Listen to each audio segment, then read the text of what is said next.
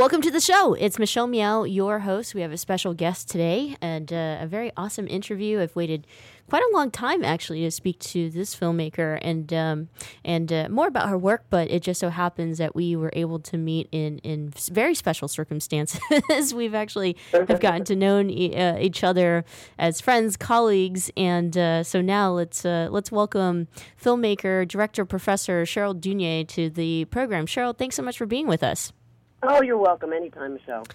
So I was just saying, I obviously had been turned on to your work before actually meeting you, and then it just was so special to me that I got to meet you, and kind of now we're getting to know each other on a Right. personal level. But congratulations on the re-release of your first feature film, The Watermelon Woman. That is so, so cool. Yeah, I'm really excited about it. I mean, how often do you get to celebrate, something, one of your firsts, but then also something that's a first for so many other people, filmmakers of color, queer women of color, just lives, to acknowledge the existence of people's lives. So that's the really great thing for me. It's like I put something out there that it's about putting yourself out there, and so many people have, had experiences with her, I'll even call it, because now she's 20 years old. Yeah, so the film is 20 years old, as you had just mentioned, and let's talk about the film very quickly, The Watermelon Woman. Some of us, it's new to us, some of us know or have seen it, but pretty much, as I understand, it is the first film, really, so this was released in 1996, first film made, directed, written by an out Black lesbian. Am I saying that correctly? This is true, but of course there are a few foremothers in feature work, but not feature narrative work. So when you get up there with putting images out there, there's always a distinguished legacy. Michelle Parkerson, who was actually a mentor of mine when I was a student at Temple University, is a documentary filmmaker, and she made a wonderful documentary about Audre Lorde. With Ada Griffin, and when I saw what you could do and how you could storytell with truth and how truth is so connected to fiction, that's what really inspired me to make The Watermelon Woman. That ability to uncover a past, and I don't know if you're people who haven't seen the film, it's a past that does or doesn't exist, but one young woman, Cheryl, 20 years ago, and that's the name of the character, has to tell and investigate that story. So it is a first, and it's so great that it's a life that's uncovered and birthed in that first telling. Mm-hmm. Now, this obviously, it's so funny because it was kind of backwards for me before seeing Watermelon Woman. I've gotten to know you personally. So now seeing the film, it's almost as if, it felt very autobiographical to me. Like it felt like, this was pretty much a page out of your own life. Talk a little bit about that and kind of, the elements or the themes that really touched on you in real life, and then parts of it that were made up. Yeah, so The Watermelon Woman definitely has that level of autobiography because so much of my life as a filmmaker, my personal is, my political is the world that I storytell about. So I thought it would really be cool, and because I couldn't really have a super fantabulous cast and, whatever, because I really wanted to play with this, because I think people need to play with casting if we're going to break the rules, but I didn't even know that then, was to highlight and spotlight my community. So my community, of course, always goes back to Mom, and I actually include my real mom, who's since passed away, Irene Dunye, in the film, as a variety of others, Bay Area people, Brian Freeman from Pomo Afro Homos, Toshi Reagan, who plays right now she's a musician. She's a musician in The Watermelon Woman. Camille Paglia's in the film. Somebody I knew in Philly. So Sarah Schulman, writer. Just David Rakoff, who was a friend of mine too, who's passed away also. Ira Jeffries. I mean, the film just went for me as a way to highlight my community of cultural producers. And so few filmmakers I understand, really do this in storytelling. They might do it in documentary, but they don't do it in weaving that into a narrative of a film. So, and who else is going to put the spotlights on ourselves but ourselves? Mm-hmm. Mm-hmm. Let's talk about, just some of the key central messages. I mean, obviously I picked up a whole lot, even though, it's 20 years later. It seems like a lot of what was present in the film, The Watermelon Woman, and your quest, to find out more information about this actress, who was an actress in the 30s, who were given a lot, in kind of talking about the mammy roles, and then come to find out, she is also lesbian. And then, you also cover racial issues. Let's just put it this way: intersectionality, which has become like something as fancy as a fancy hors d'oeuvre word. And I say it like that because people kind of pick and choose when they want to use it, and it's become so popular now. But the topics that you covered, while it may seem like it's like the flavor of the week today, I mean that has always kind of been in discussion even 20 years ago. Yeah, thanks for acknowledging that. Yeah, Michelle, I didn't realize what I was doing then, but I was feeling it. And I think when we have feelings, we need to express them. So I was, a young, out of film school. I wasn't at film school. I was at art school, where I got my MFA at Rutgers University in New Brunswick. And, making my path up to New York, which was bursting with so much. It was bursting with ACT UP activists, Queer Nation, definitely a Dyke Action Machine, like all these lesbians and gay people fighting for our lives on one hand in the streets. And then on the other hand, you get the birth of queer cinema. The Tom Kalin, the Jenny Livingstons, Christine Vachon's producing all this work.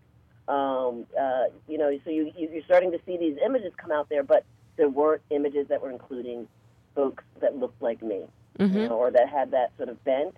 And so I realized and just used this moment and this looking to, tell this story and put myself in the picture, and put all myself, because I think that's what you're talking about, intersectionality, is that we are plural people and our histories are plural. So the Watermelon Woman really weaves this telling, and we know it's true, but it wasn't, documented at this time, that black lesbians existed in so many fields, but were never being able to be documented. So I do what what we've all wanted to do, was just, even I'll say I did a little Beyonce Lemonade. Before there was Lemonade, right? I, play with that and use photography as well as narrative filmmaking and documentary to make this happen, because we need it. And I guess it really opened the door for, sad to say, a lot of independent work in sort of short format, but it doesn't really kick off until Dee Reese makes Pariah about 10 years after mine, that we get the second, maybe even 12, the second African-American lesbian feature film. And it shocks me every day when I think about how few black women, lesbian, queer, whatever we want to call ourselves, directors get to, pull and get into the zone to make their feature films, or allow themselves to do it. So I really feel like this film is a testament to saying that you're allowed to do whatever you want. Now, I don't remember what I was doing in 1996. But when you released this film, I mean, and kind of just like looking back, do you remember, what the response was like then? Because now it's celebrated, and the conversation of even something like interracial relationships, that's a whole new different discussion today than it may have been 20 years ago. Right. Yeah, thank you for that one. I realized I, at that moment, had done something that not only queer filmmaking was doing at the time, but filmmaking, taking a risk with regular filmmaking and storytelling and sort of the formal aspects of storytelling that people weren't doing, breaking the narrative down, using community, and integrating photography, a whole other art form, into the storytelling. So I felt sort of around that time that I was doing a first. And why I felt that is because outside of the kind of queer, chitlin circuit, as we might call it, the lesbian gay film festival circuit in our world that I'm so proud that we have, this film started to show at regular A-level film festivals, Taipei Golden Horse, the Berlin Film Festival where I won the Teddy Award for the film. It just started showing globally, and once that happens, you realize, hey, I'm on to something. The world, this sort of filmmaking, regardless if it's very specific, is touching a lot of people outside of who I am. So that's when I realized I was on to something, and as we know today, 20 years later, it's still touching people in different generations now. Absolutely. Some parts of it, I don't know if sad's the right word, but it definitely made me so much more aware of the fact that, while a lot of progress has been made within the LGBTQ movement, we're still, dealing with some of the same issues that you point out in Watermelon Woman. I wanted to touch briefly on the fact that the film had a little bit of controversy. I was surprised to read that the controversy, surrounded that very brief but beautiful sex scene, in Watermelon Woman, when Cheryl hooking up with Diana for the first time. Can we talk a little bit about that? Why it was controversial? Definitely. No.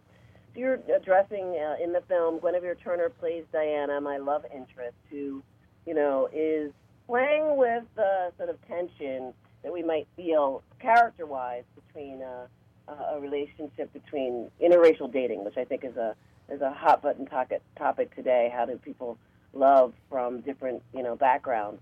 So I brought that right into the film, and I included the hookup scene.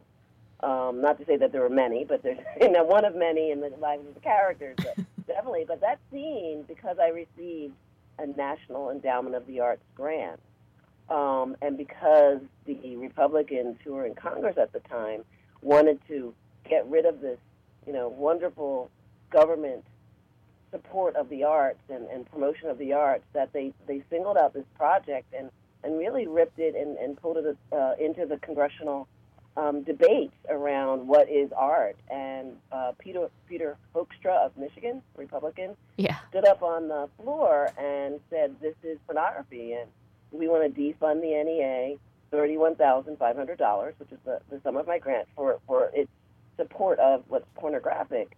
And I'm so glad that, and this is when we are Americans, and, even what's happening today, we get people having their voice, and that's all I have to say, that Sheila Jackson Lee, a Democrat from Texas, stood up and said, no, let's talk about art, this is a bigger question here.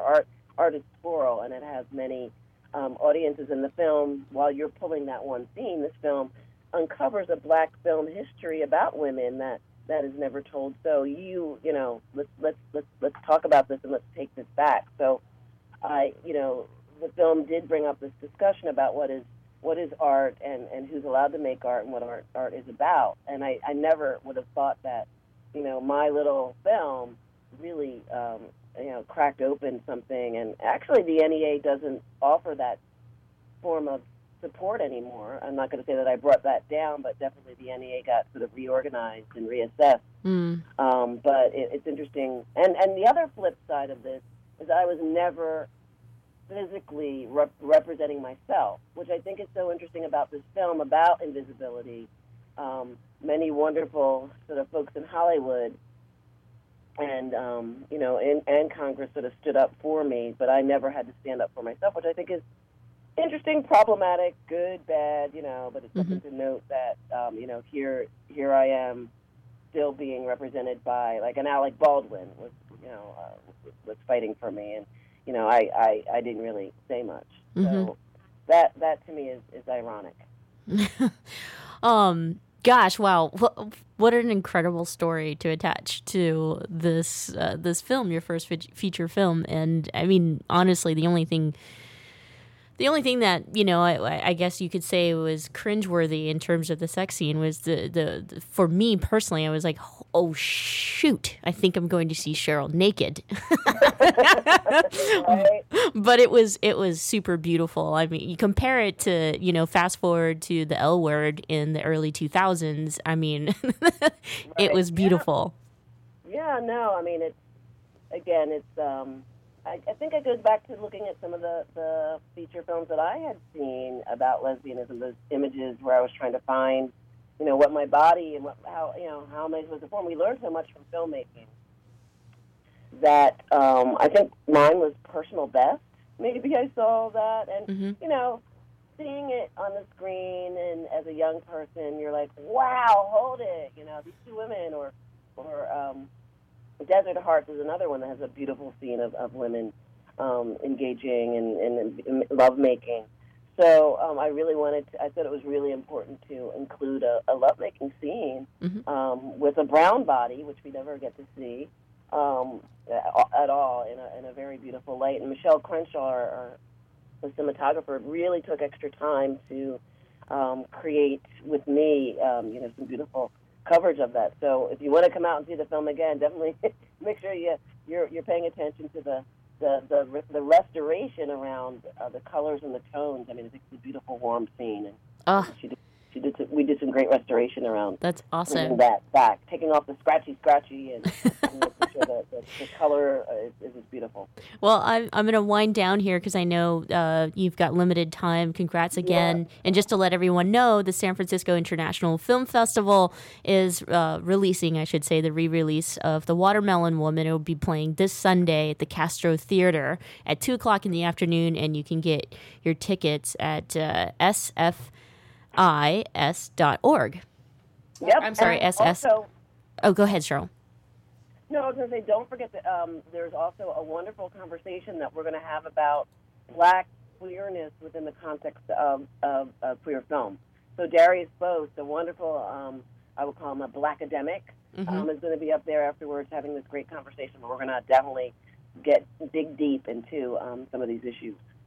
That is awesome, because I had so many more questions for you, and time talking about your work can just go on and on and on. And again, I'm going to give the website sffs.org for tickets. Last question for you before we let you go, Cheryl. Just kind of, in wrapping up this word identity. I mean, obviously, your first feature film, there's a lot there about you, and then now 20 years later, what are your thoughts about the Black queer, Black lesbian identity as presented in today's time? Changes? Is it? Are we getting somewhere? I kind of had mentioned to you earlier that I felt kind of sad that we're still dealing with some of these issues, and it feels like we're just uncovering them. But I'd love to hear from you.